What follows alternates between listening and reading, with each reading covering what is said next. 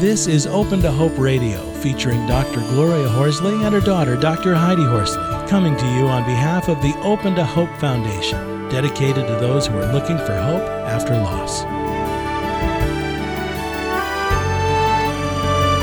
Now, here's Dr. Gloria.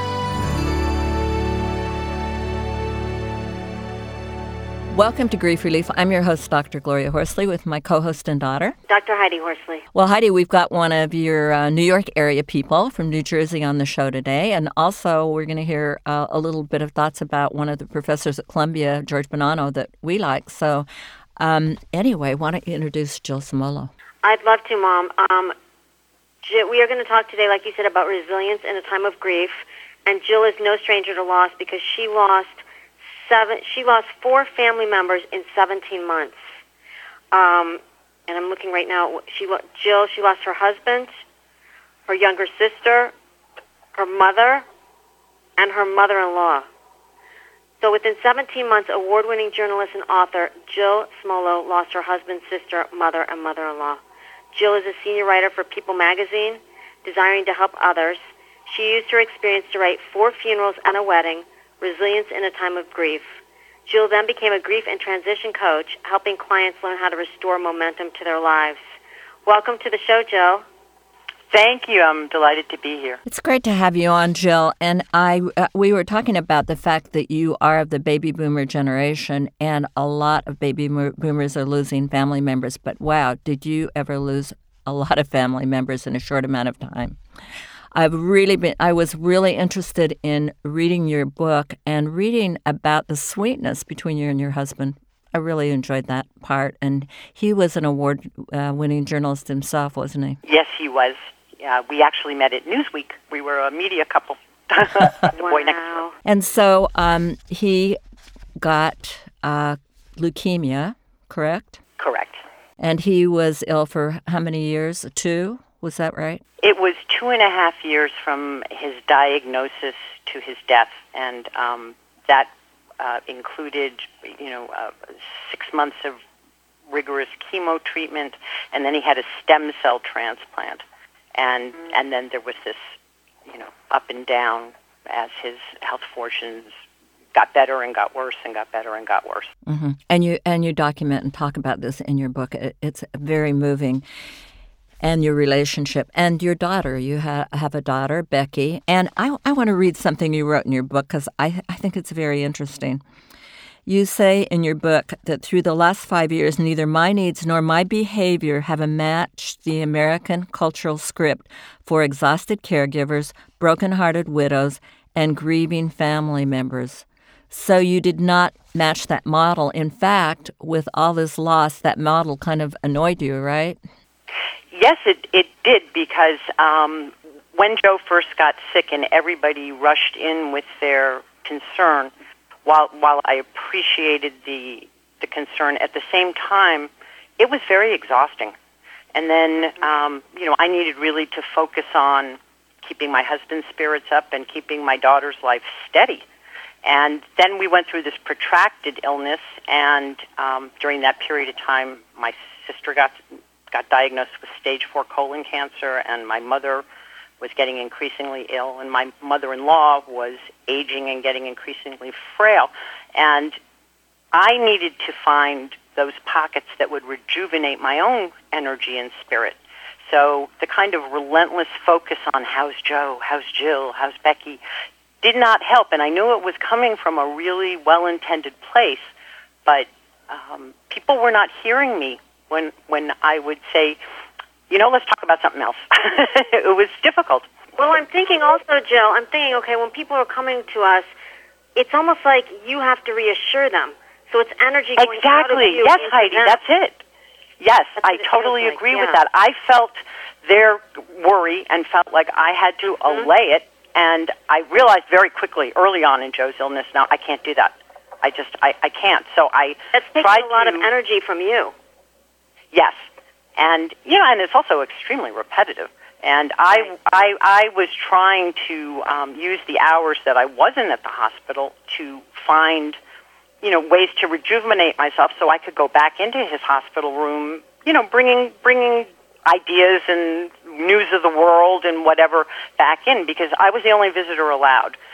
When you have leukemia, they decimate your immune system. He wasn't allowed visitors. So it was all up to me to bring any kind of life into that room. So it was imperative to me that I get my mind out of the hospital room when I was out of it and find things to bring to him. And it was very hard to make people understand that. Okay, now Joe passes away at home, and 4 months after he dies, you are thinking, do I have to go through this stages of grief thing? What's my life going to be like?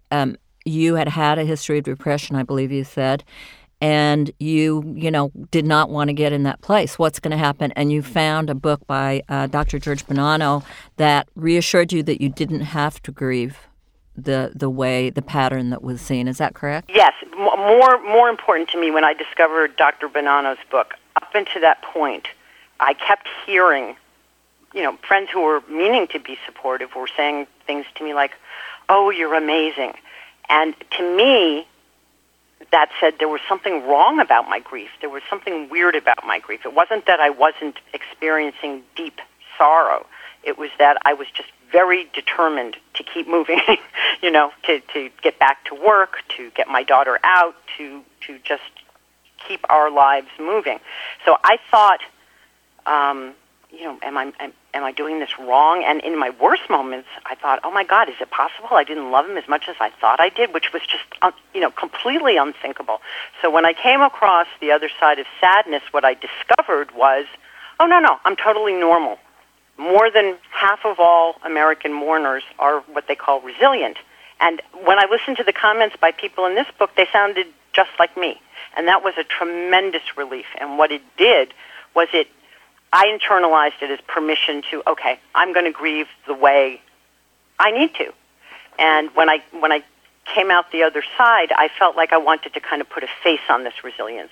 I very much want to help open up this emotional repertoire that Americans think go with grief. So that was why I wrote. I love this idea, Jill, and it was almost like you were honoring his life by living yours. And like you said, everybody grieves differently. So, for you, this was what it looked like, but yet we've been told, okay, yes, everyone grieves differently, but they're always kind of very emotional and very,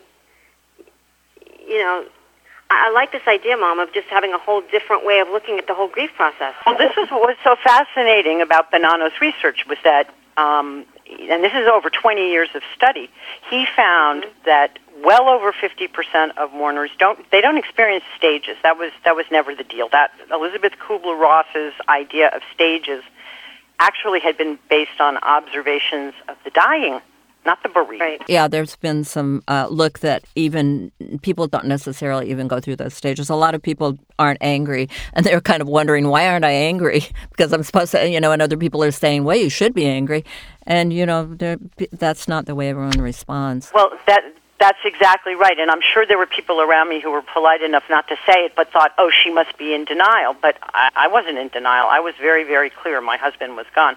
What Bonanno's research showed is that most people, or resilient people, experience their grief in waves, that the mood oscillates, and that even from the very earliest days of grief, while you feel this tremendous sorrow, you can also take a moment to enjoy talking to Gloria and Heidi, and then you go back to your sadness, but you're oscillating in and out of it. And during those moments when you can get out of it, that's what replenishes you and helps you. And let me mention that because you talk a little bit about this in the book, and Heidi and I have talked about it before, having different kinds of friends. Some friends won't even be able to handle your grief, but then there are friends who don't exactly handle it, but what they do is make you laugh, and they take you fun places. And we say to people, take the friends that, they're going to do different things for you. That is so true. And I actually, in the earliest months of grief, I totally gravitated to the people who could make me laugh. It was just something I needed. It helped. The other thing, Heidi and I wanted to make sure we mentioned was, and talked about a little bit, was depression versus grief. Because I think, well, how do you talk about the people that you've had in therapy that have grief, the difference between grief and depression? Well, lately, I've had a few people lately in my practice, Jill, that have said to me what they were surprised about was they've had deaths of family members.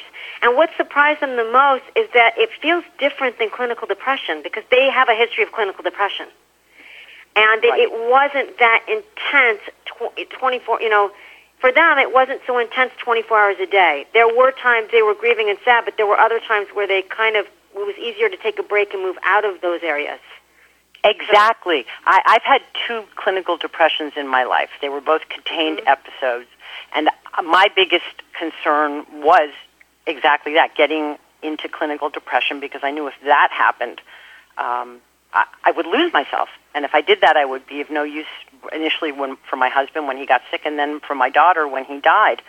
I did not land up going into depression, and it was different.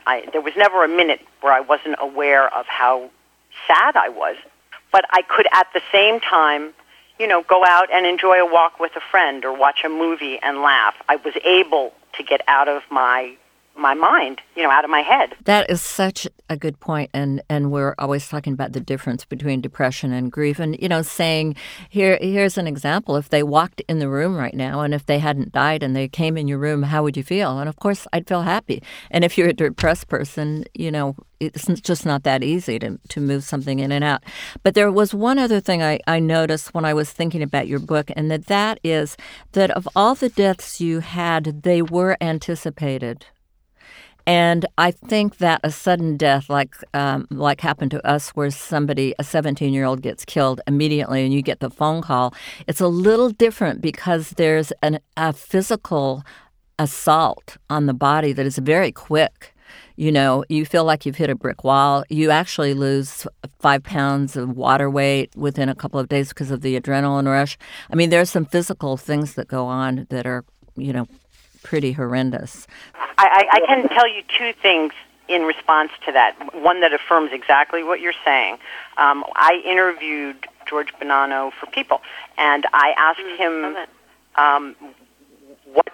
what might stand in the way of resilience. Did it matter, who you lost, if it was, your parent, your child, your spouse, your sibling, or did age matter? And he said so far in their research, the one variable that would disrupt resilience was a sudden violent death. So that, speaks exactly to what you just said, Gloria. The flip side, though, is I was talking not that long ago with a widow who lost her husband to a motorcycle accident. And she said she was so grateful he had died quickly and didn't suffer. So I said, well, that's funny because I feel grateful that I had time to, say goodbye to my husband. And what it made me realize is, we all reach for the silver lining, that we have to, because how else are we going to go on? Yeah, exactly. Well, Jillian, it also makes me realize how important a narrative is, because I think when some people, like you said, get stuck in the trauma narrative, and other people rework the narrative and say, at least it was quick, at least they didn't suffer, so that they're not caught up in that trauma narrative. Right, exactly. And one other thing I wanted to mention from your book that I thought was important for our audience, and that is about your daughter, how you wondered, should she go into therapy, does she need to talk to somebody and that kind of thing. And you had a psychologist who was a friend, and I believe, and talked to her and said, no, she seems to be okay. That idea that our kids, if they've lost somebody, they absolutely have to have therapy. That's an interesting proposition, because when Scott was killed, I was a therapist, so I had my daughters go into therapy. And Heidi, you want to say something about that? Well, I'd like to say that while I am a therapist, I definitely do not think that therapy works for everyone. And I guess I would venture to say that I think that most people that have had a loss probably don't need it. But yes, I did go to a therapist, and for me, it was very unhelpful, because I felt like I was kind of caught in a trauma narrative, and I felt very much at a point in my life where I needed to tell my story, and he wanted me to talk about my childhood. And I really needed to talk about the present and how I was going to not only survive but thrive again. So I found that finding other people who had a loss was what helped move me forward, rather than talking to him. Because you were how old then, Heidi? I was 20. But how good for you that you listen to your own instincts. This is one of the things that I think is hardest for bereaved people. I mean, you're already feeling weakened. You're vulnerable. And then people come at you with these messages, and even if they don't feel right, you feel, it's hard to push back and say, no, that doesn't feel right for me. That's a hard thing to do. And that was really excellent that you were able to look at it and say, no, this isn't for me. Wow. It is interesting, too, Jill, because I have a lot of people, and my mom can probably identify with this, that will call me for a friend and say, my friend just had a child die, or my friend just had a sibling die. I want them to come in and see you. And I'm always like, well, what do they want right now? Yeah. Because, they kind of want me to fix it somehow. I also wanted to mention something you said in the book, which I really liked, and that is, the difference between your mother at 79, she was ready to die, and Joe's mother at 95 was not ready. I mean, I have to say that made me kind of smile, because 95 and you don't want to die. I mean, and, it's just different for everybody, isn't it? It really is, and their circumstances were very different. My mother had been on a downward slope for a long time, and she had had enough. And my family, it wasn't easy, but we were able to respect her wishes, not try to push more doctors or more treatment her way. And she was very eager to have hospice care. My mother-in-law, by contrast, got furious at Joe for suggesting hospice care. She's like, you think I'm going to die? I was like, no, we just think this might be useful, So, different people have different attitudes. So, and it sounds like your mother-in-law had a better quality of life, too, for longer. Yes, she was remarkably vibrant and healthy for right up until the last couple of years. So, as a baby boomer, what do you suggest for our audience who are baby boomers that are losing their family members and moms and dads and that kind of thing? It's kind of tough, huh? It is tough. I'll tell you what helped with my family was that we had two people sick, and as it turned out, they were dying. One was that we were very clear about what each of them wished, what their so-called death wishes were.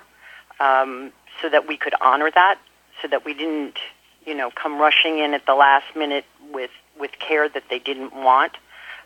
We were responsive to and supportive of the decisions they made about what they wanted with their care. They, at the same time, actually, both of them had set up where they were going to be buried, the kind of memorial service they want, and my mother had even picked the clothes to be buried in. I mean, it might sound macabre, but when you're newly aggrieved, it's actually a great relief to know you're doing exactly what the loved one wanted. And then the other thing was that we all really pulled together. Those of us who survived it, my father, my two brothers, and I, we were able to work together. We were jumping between Vermont, where my sister was, and North Carolina, where my mother was, and my brothers and I were trying to be helpful in both places. We coordinated our efforts, and we even had a plan in place for, we didn't know who was going to die first, and we knew my mother would not be able to travel to Anne's funeral. Somebody would have to go to her. So my brothers and I put something in place beforehand, and it unfolded just as we planned it, and it's not that it was a good thing to not be together at that horrible moment, but it helped that we knew what we were going to do and could do it without any sort of friction. So, and you, how did you take care of yourself right after? And then I wanted to say you moved on, after 3 years and decided to start dating, and now you have remarried, which is 4 funerals and a wedding, right? Right. Actually, no, I met the man I married 7 months after Joe died. Wow, we just married, a year ago. So we were together 3 years before we got married. But his wife of 38 years died 2 months before Joe died. And we were very much on the same page with our grief and about our grief. And it helped us form a very tight bond very quickly. Mm-hmm, mm-hmm. Well, tell people how they can get your book, and do you have a website, and give them the information about you? Yes, please. My website is www.jillsmolowe.com, and the book 4 Funerals and a Wedding are, on Amazon, Barnes & Noble, your independent bookstores. And the subtitle of it is Resilience in the Time of Grief, and I think that is just great that you're thinking about it in terms of that and giving hope to those people who've had losses. Thank you, and thank you for letting me come talk with you. Thanks, Jill. This is a great show. And thanks, everybody, for listening, and God bless.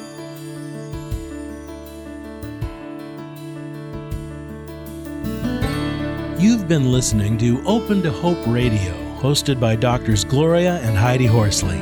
Like today's edition, all of our past programs are available on demand at opentohope.com, along with helpful articles, videos, resources, and links to help get you through the toughest time of your life. You can also follow us on Facebook and Twitter and sign up for our monthly newsletter. Again, that's opentohope.com. Check it out today. Then be sure to stop by next Thursday at 9 a.m. Pacific Time when we'll be posting another edition of Open to Hope Radio. Remember, others have been where you are. They made it through, and you can too, as long as you're open to hope.